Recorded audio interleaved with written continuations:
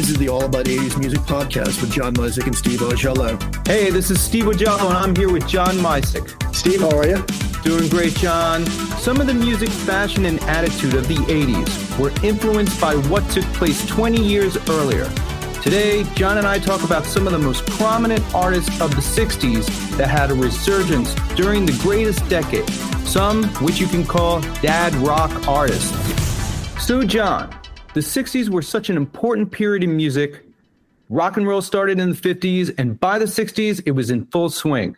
We saw huge bands breaking like the Beatles, the Stones, the Who, Led Zeppelin, the Doors. Then in the 80s, we saw a resurgence of some of these groups, as well as solo careers by some of their members. And a number of them were middle-aged by this time, but they were still rocking.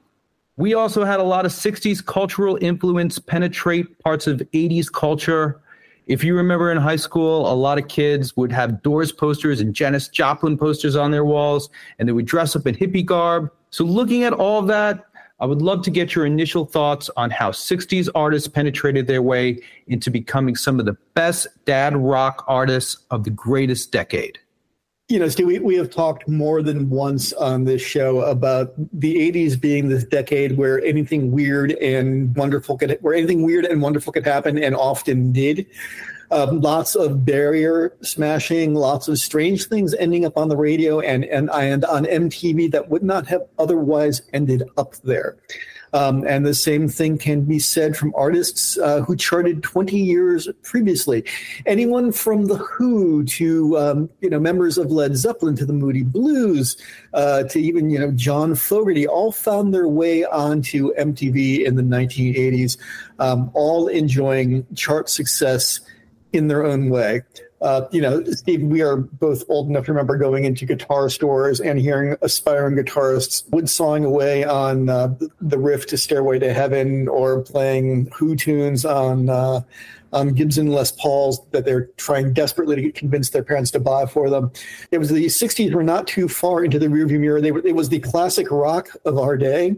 Now that Nirvana is the classic rock of a different generation, just a kind of a strange time with some really unusual records being made by some of these artists. Not artistically what you would think they were going to go for, but someone just went for it and ended up with some fascinating results.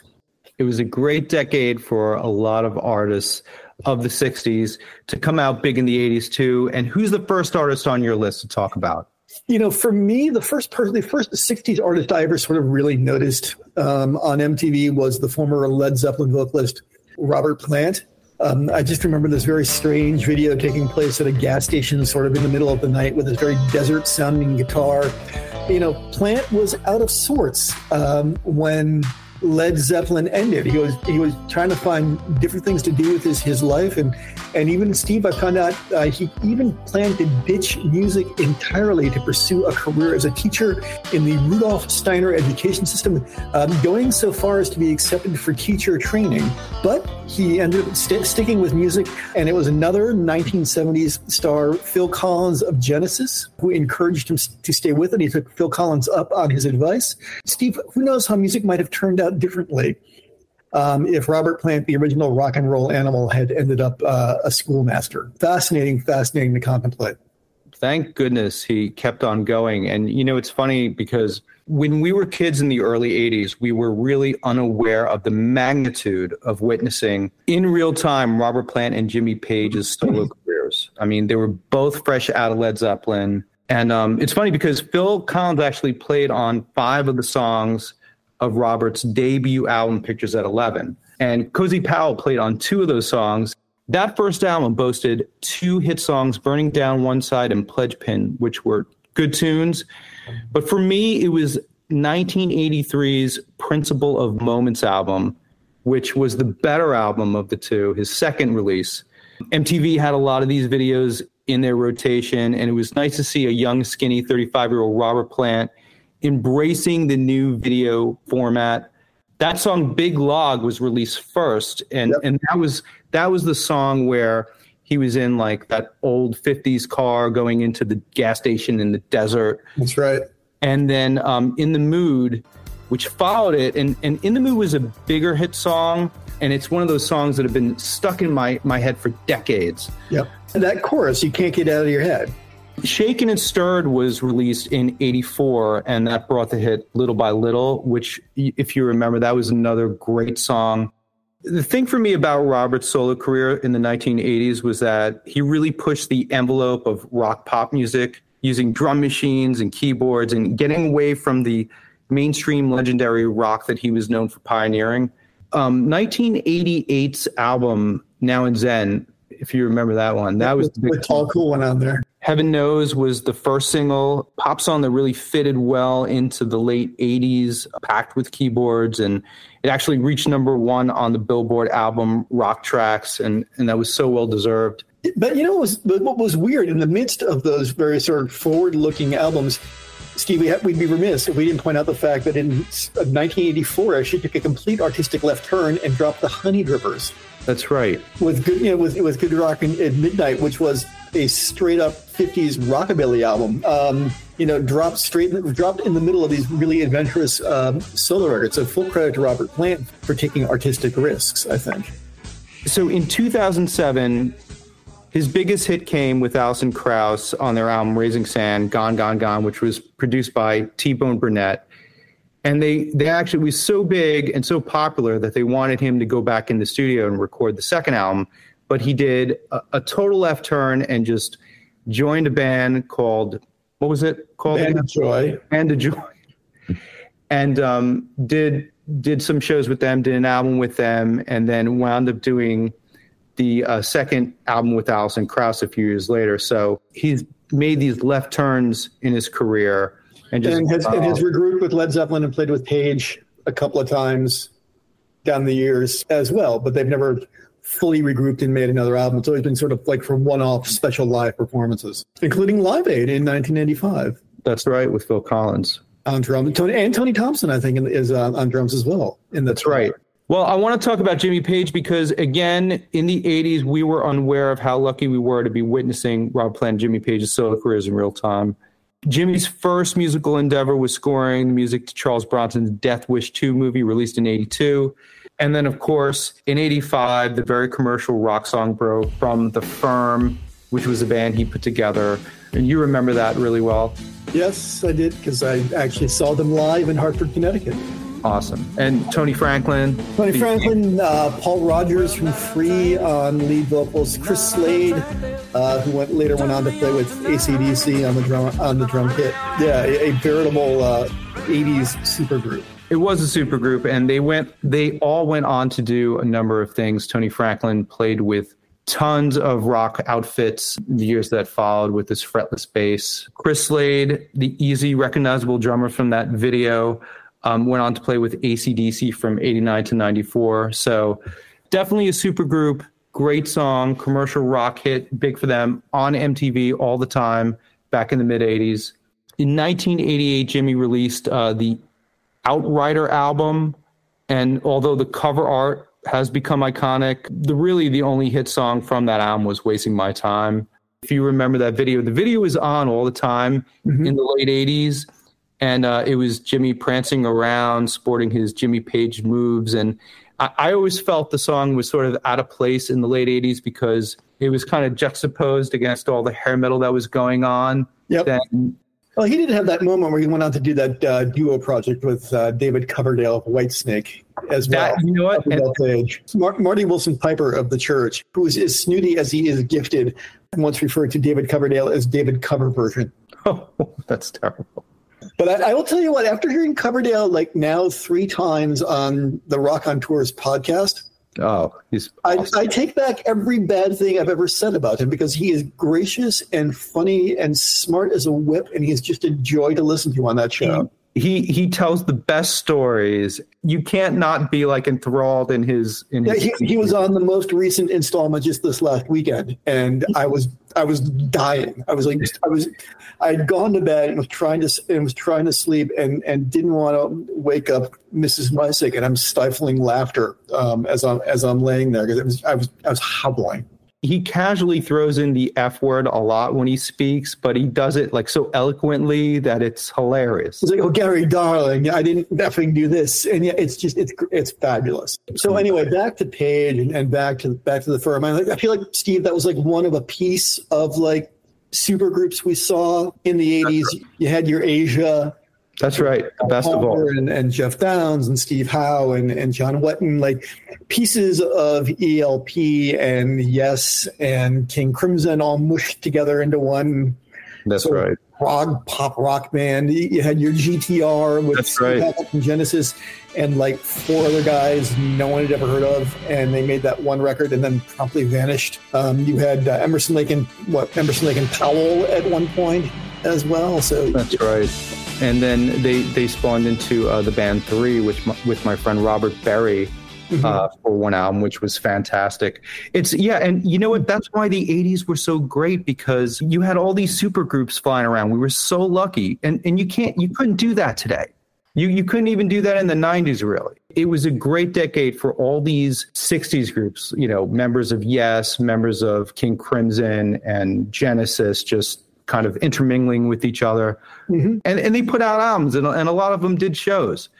What a fantastic time to be in. It was a fantastic time. It was a very weird time. There's part of me that kind of cringes at some of those records retrospectively now, but it was all sort of part of the era, I guess. And I can still tell my friends 40 years later, hey man, I saw The Firm. Just like, and when I told you that, you're like, shut up. No, you did not. Like, yeah. One concert, we all waited for Radioactive, and then everyone went out and got a drink. And that once they heard Radioactive, okay, our work here's finished, we can go. That's impressive that you saw them. I mean, and it was a big rock show too, because Page came out and played a protracted guitar solo and did the whole violin bow thing that he's so famous for. Chris Slade played a long drum solo, and I may be hallucinating this, but I'm pretty sure the drum riser moved. I'm sure it did. And Tony Franklin came out and played a little burp gun fretless bass solo, because everyone had a fretless bass in those days, and they threw an octave pedal and a ton of chorus on it because they all wanted to sound like Pino Palladino, and God love him, he did. Who's your next artist on the Dad Rock list? I'm a little embarrassed by this one, quite frankly, Steve. Somehow within 20 years, the band that gave us No Secret and White Rabbit somehow gave us Nothing's Gonna Stop Us Now. I'm talking about the band, the acid rock, Hyde Ashbury Legends, Jefferson Starships, slide into the M-O-R-E Anna of Starship. You say it like it's a bad thing. I kind of got a soft spot for Nothing's Gonna Stop Us Now. I admit it. It's a cute song. They didn't even write it. Diane Warren and Albert Hammond wrote it. Albert Hammond, the father of Albert Hammond, who went on to play in The Strokes.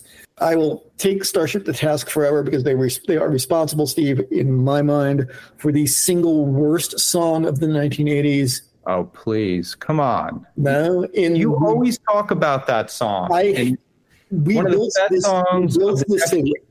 Everything that is wrong about that sort of like late 80s overproduced high sheen pop is all crammed into one horrendous package in that single.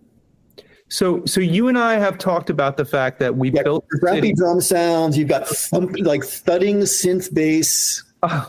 It just makes me cringe. I disagree with you on that, because I think it's one of the best songs of the 80s. It's cheesy, but it's awesome. It's undeniable. It's uniquely awful. And Wang Chung's "Everyone Have Fun Tonight." Those two songs makes me want to cut my hair with a cheese grater. I'll tell you what.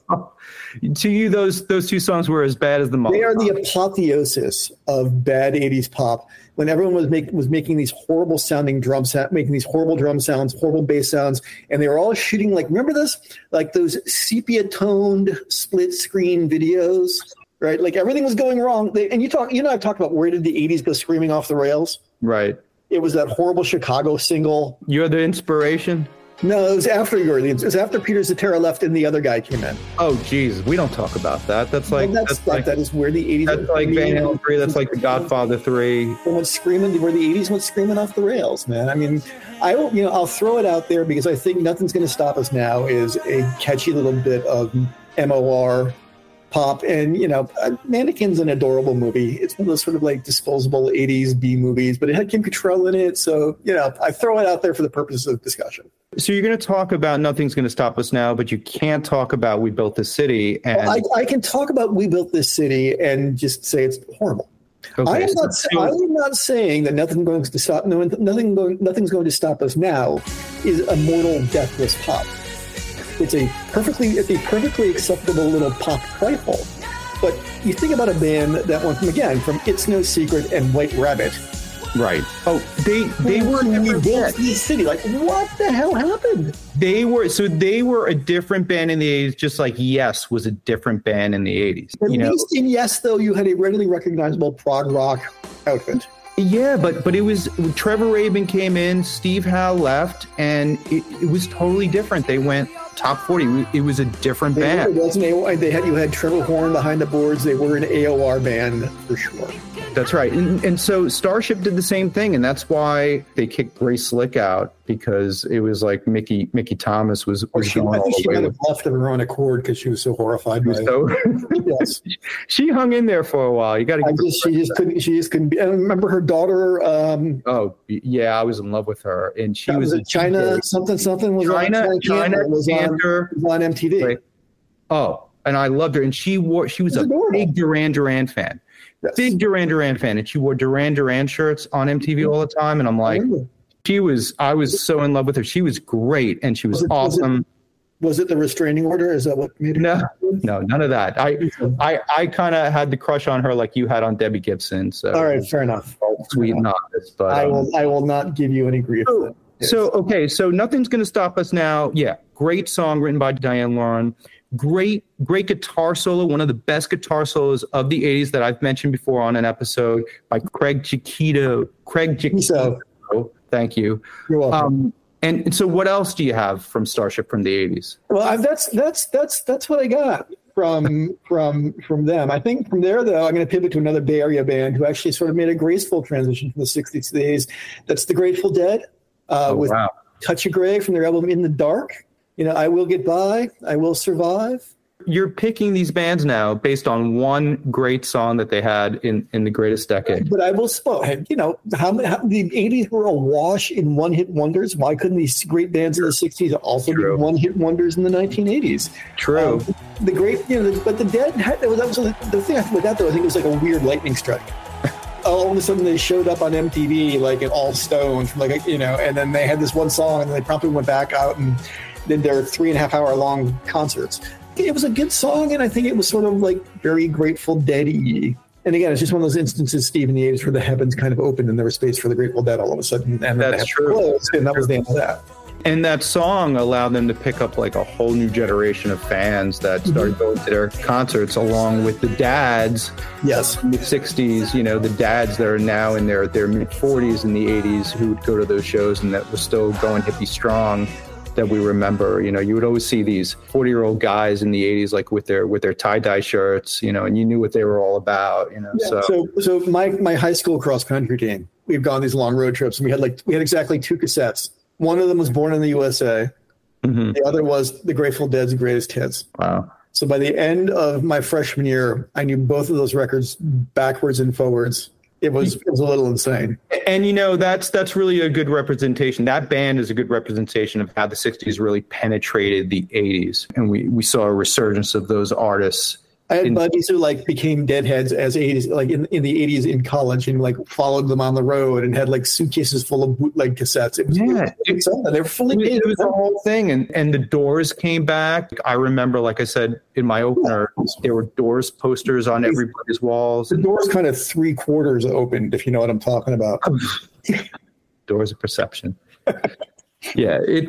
And that brings me to, I think, the ultimate dad rock band of the 80s that I consider the ultimate dad rock band, which is the Moody Blues. Because to me, as a kid in the 80s, watching them, right, you had these group of guys that came out in the 60s, right? They were 20-something in the 60s. They had huge hits with Nights in White Satin in 67 and Tuesday Afternoon in 68, right? So you fast forward to the 80s, and there were middle-aged guys making appropriate music for the fans who grew up listening to them. So the music was very age-appropriate. If you remember, Isaac, in 1981, they released a huge song called The Voice, which reached #1 here in the U.S. And that song was such a great representation of the late 70s and the early 80s. It was sort of their launching pad into the 80s, that song. What made it so great, the special sauce in that song for me, was Patrick Moraz, the famed Swiss keyboardist. He played the bass in a bunch of other bands over his career. But he did these wonderful keyboards, these 1980s keyboards on that song that were a little ahead of their time. Yes. And it was a good foreshadowing of what was to come the decade. And he really helped define the moody sound of the 80s with that song. You know, and Your Wildest Dreams was just a mega song for them. A U.S. top 10 hit, #1 on Billboard's Adult Contemporary chart, a Billboard Video of the Year award, their Other Side of Life LP, produced by Tony Visconti, who produced David Bowie. He also had them in their portfolio. You know, this is a kind of sentimental look back at their life in England in the 1960s as kind of a beat band, and then becoming mature adults. I can still sort of see that video in my mind's eye. Yeah, no, that video got a lot of play on MTV and VH1, and that song was on rock radio. It was the big one for them. You had dads and uncles and middle-aged dudes everywhere just jamming out to it. And I remember, like, as a kid, hearing it on the radio. It wasn't the coolest thing on the airwaves, but it was hard to change the station when the song came on. It was just so damn good. And that song actually allowed them to tour in the mid to late 80s, where they had, quote unquote, 3 generations of Moody's coming to their shows. Yep. So it was huge. And the follow-up to that song, The Other Side of Life, that song peaked at number 11, and it was a good song, but it was really 80s sounding with a lot of electronic drums and synths, and it fit in actually with a lot of the music that was happening in late 1986 with songs like Venus and Papa Don't Preach and Danger Zone and When the Going Gets Tough, you know, so it really fit in well with the music that was happening. So dad rock on steroids, total 1980s. And I give that band props for adapting to the times, but really keeping the songwriting strong. You know, Steve, I feel like all roads eventually they'll lead back to the Beatles, because here we are sitting here in 2023, just about a week or two out from the release of allegedly the final Beatles single, Now and Then, a song that was a John Lennon demo that 3 of the 4 surviving Beatles, George Harrison, Paul McCartney, and Ringo Starr, hammered together into a new single using some AI technology. All 4 Beatles released solo records. In the 1980s, John Lennon gave us his final proper studio LP in 1980 with Double Fantasy. Paul McCartney released a brace of solo records in the 1980s of varying degrees of quality and consistency. There's Tug of War, there's Pipes of Peace, there was Give My Regards to Broad Street, the soundtrack for the film that he made. George Harrison gave us Cloud 9, his comeback record made with Jeff Lynne of ELO that opened the door to the Traveling Wilburys. And, of course, Ringo Starr released 2 albums of his own, Stop and Smell the Roses in 1981, and Old Wave in 1983, produced by Joe Walsh. If you've never heard of those 2 LPs, Steve, don't worry, nobody else has either.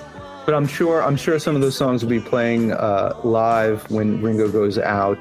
With his all-star band, yes. Yeah, he's been playing with the all-star band since we were in high school. So, I mean, you got to give props. It's Ringo plus whoever he can round up at various permutations. He always gets the top guys, though. A lot of top guys, a lot of top musicians. So it's always a good show.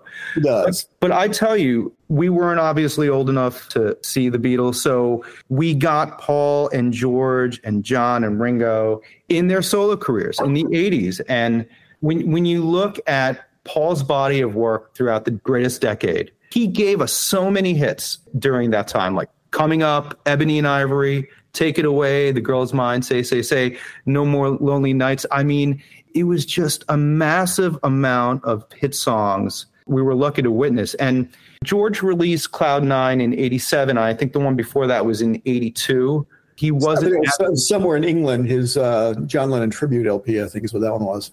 Oh, well, you know what? He released Gon Tropo back in 82 as well.